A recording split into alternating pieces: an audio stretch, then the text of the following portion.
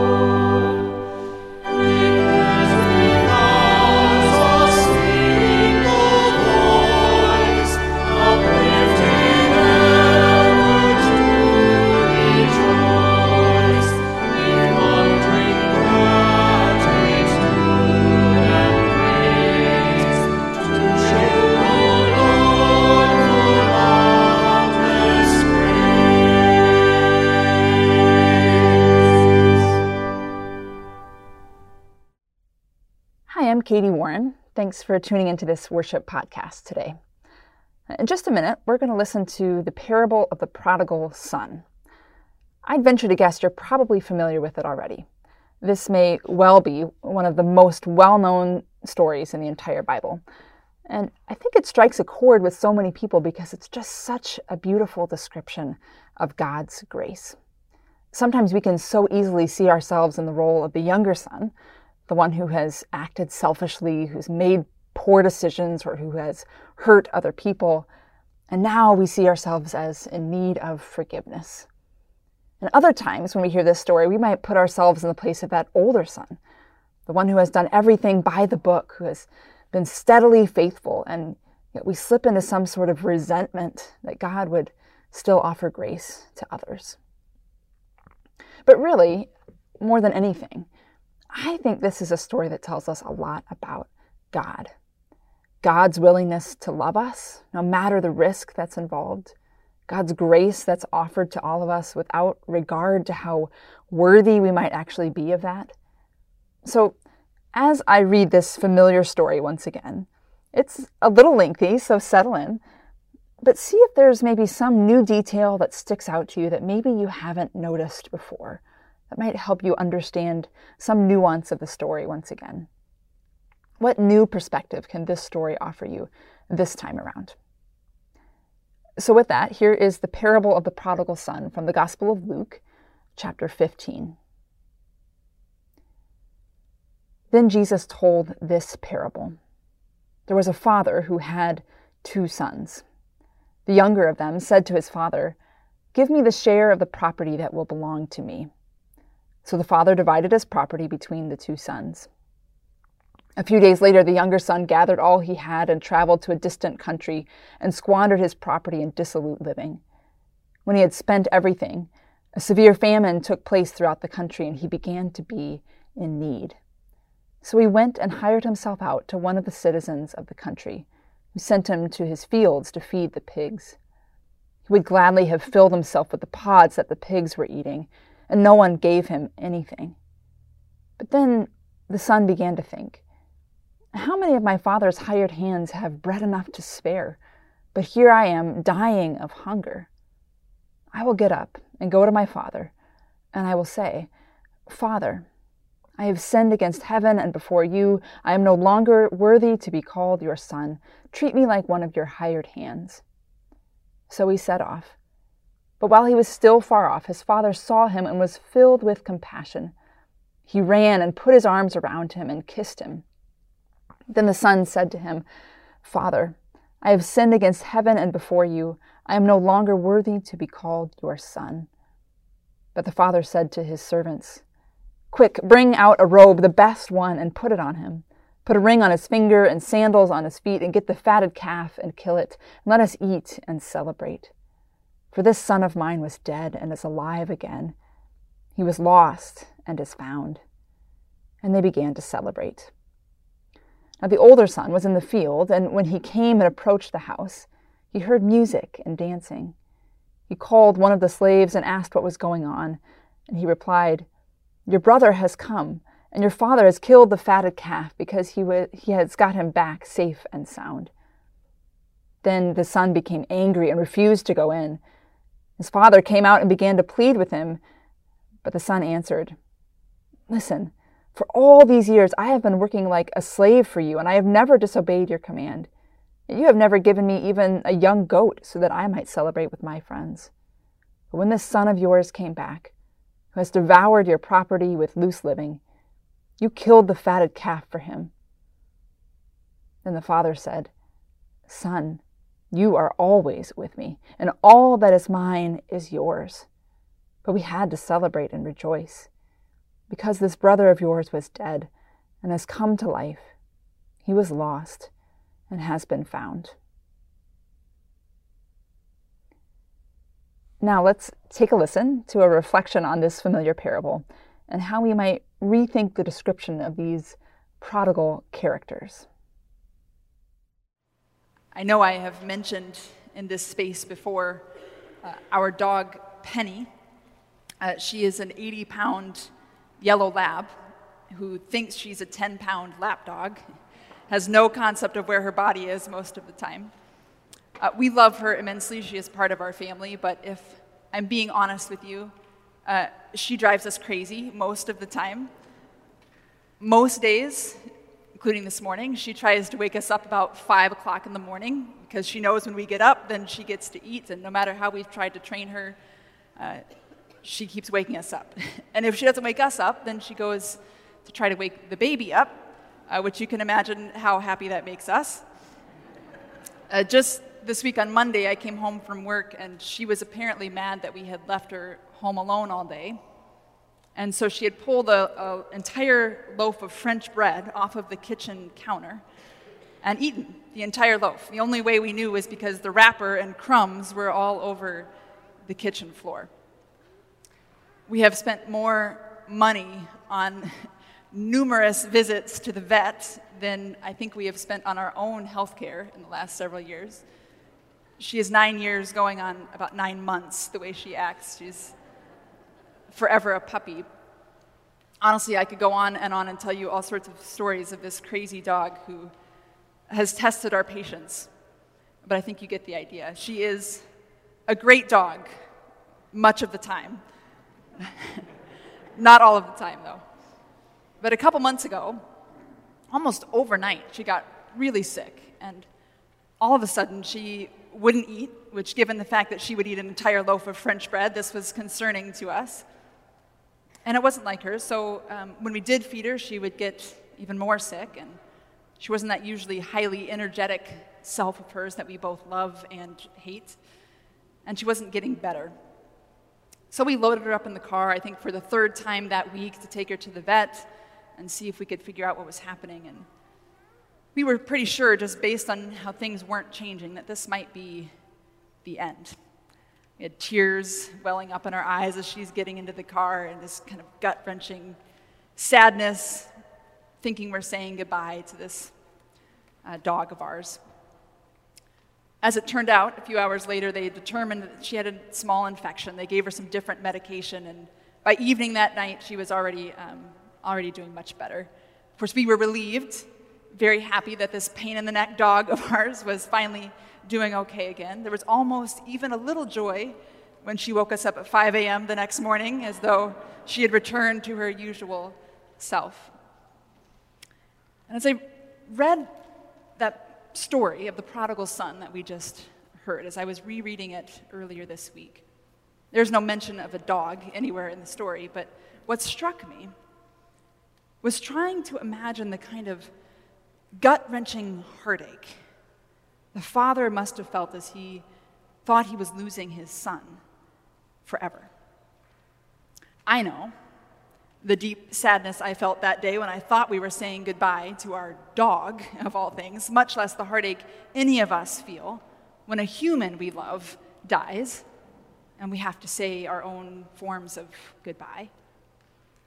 And not even death itself, but the pain of just having to say goodbye when someone moves away that we love, or the hurt when trust in a relationship is broken, and we wonder if that relationship will ever really be quite the same.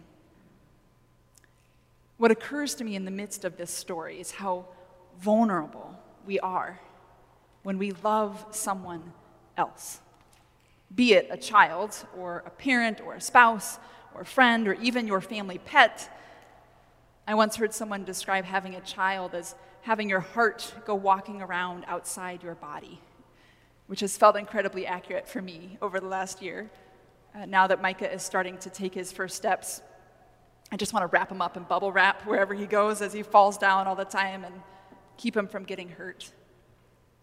I think I cried more tears than he did the first time he got shots at the doctor's office, just the agonizing feeling of being helpless when someone you love is in pain or hurting.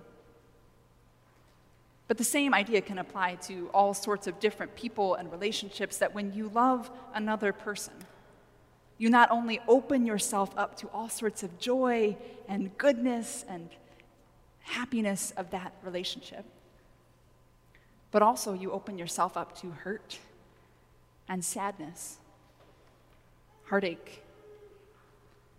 It makes me wonder if this story of the prodigal son, in part, is a story of God's willingness to love us despite the vulnerability or the risk that it involves.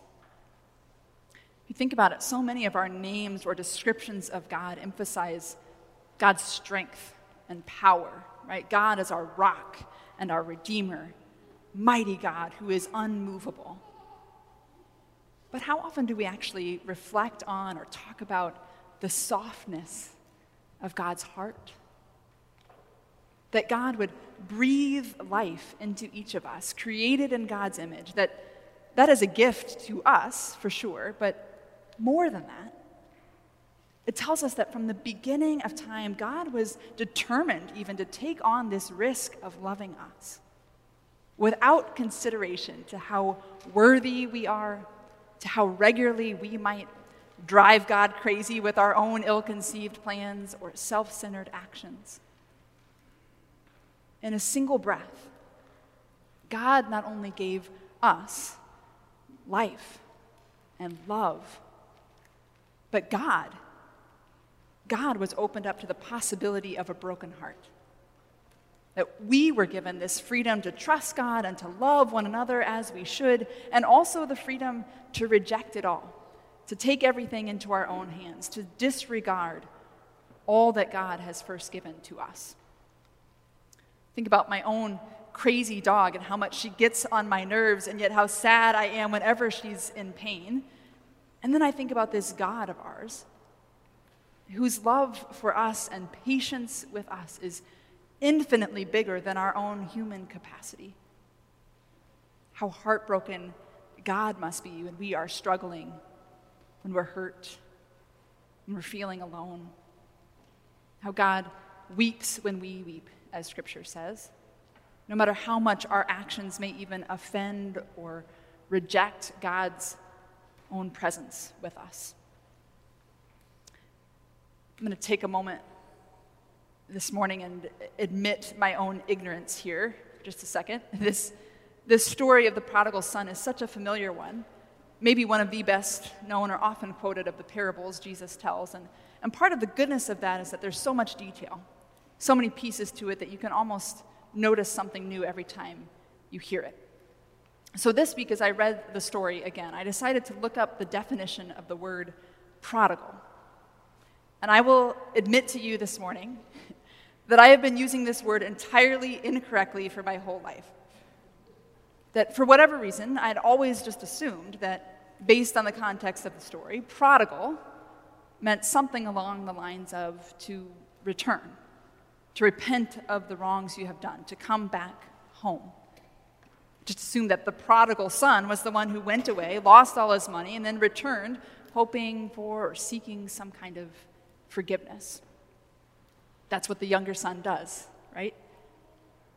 He insults his dad, breaks his heart, leaves with his inheritance, spends it all, and then eventually comes back home, hoping his dad would have some small crumb of grace and mercy to offer him. So the prodigal son has now returned. But, as it turns out, that is not the definition of prodigal at all. You all are very smart people. This may not be life-changing information to you. But to me, I learned this week, you learn something new every day, that the word actually means to spend one's resources recklessly or freely. To be wastefully extravagant was one definition.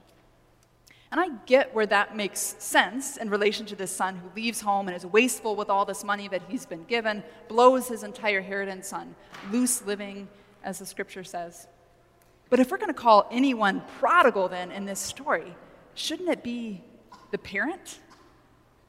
If this story is about wasteful extravagance, shouldn't it be the story of the prodigal father?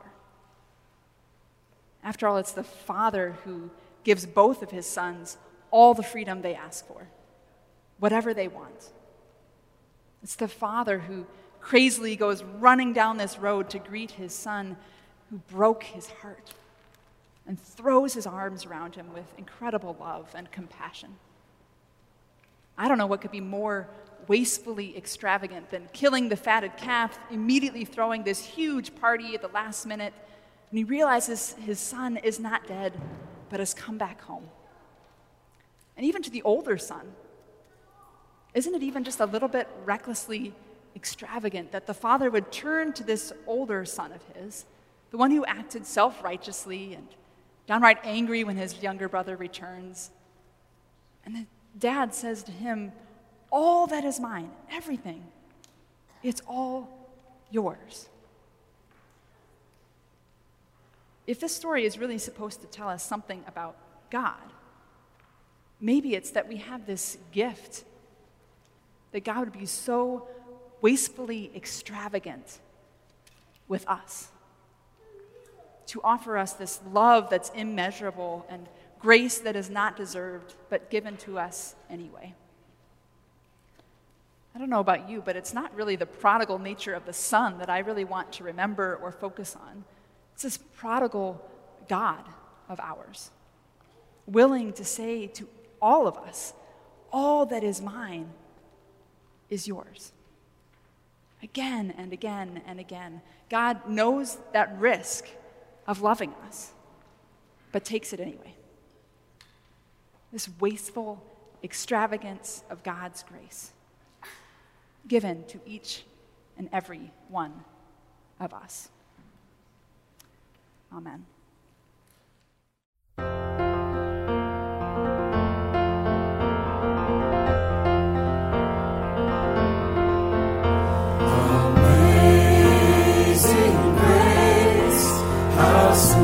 sweet the sound that saved a wretch like me. I once was lost, but now am found. Was blind, but now I see. 'Twas grace that taught my heart to fear, and grace my fears relieved. How precious did that grace appear the hour I first believed. Through many dangers, toils, and snares, I have already come. 'Tis grace has brought me safe thus far, and grace will lead me home. The Lord has promised good to me. His word my home secures. He will my shield and portion be, as long as life endures. When we've been there 10,000 years, bright shining as the sun, we've known as days to sing God's praise. And when we first begun,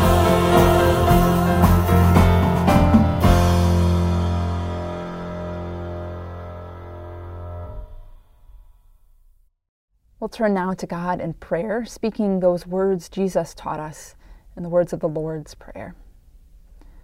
Our Father in heaven, hallowed be your name. Your kingdom come, your will be done, on earth as in heaven. Give us today our daily bread. Forgive us our sins as we forgive those who sin against us. Save us from the time of trial, and deliver us from evil.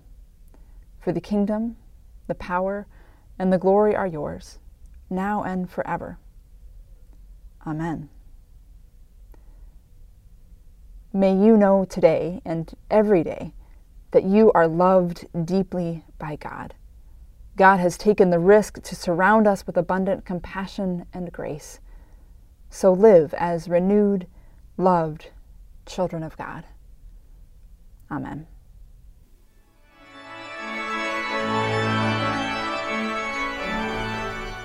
I hope you've enjoyed this podcast, and thanks for your support of the ministries of St. Paul Lutheran Church. Our commitment to projects that lend hope to other people stretches across the country and around the world. We hope that in a good way you feel a part of that reach. Tune in next Thursday for another edition of the St. Paul Podcast.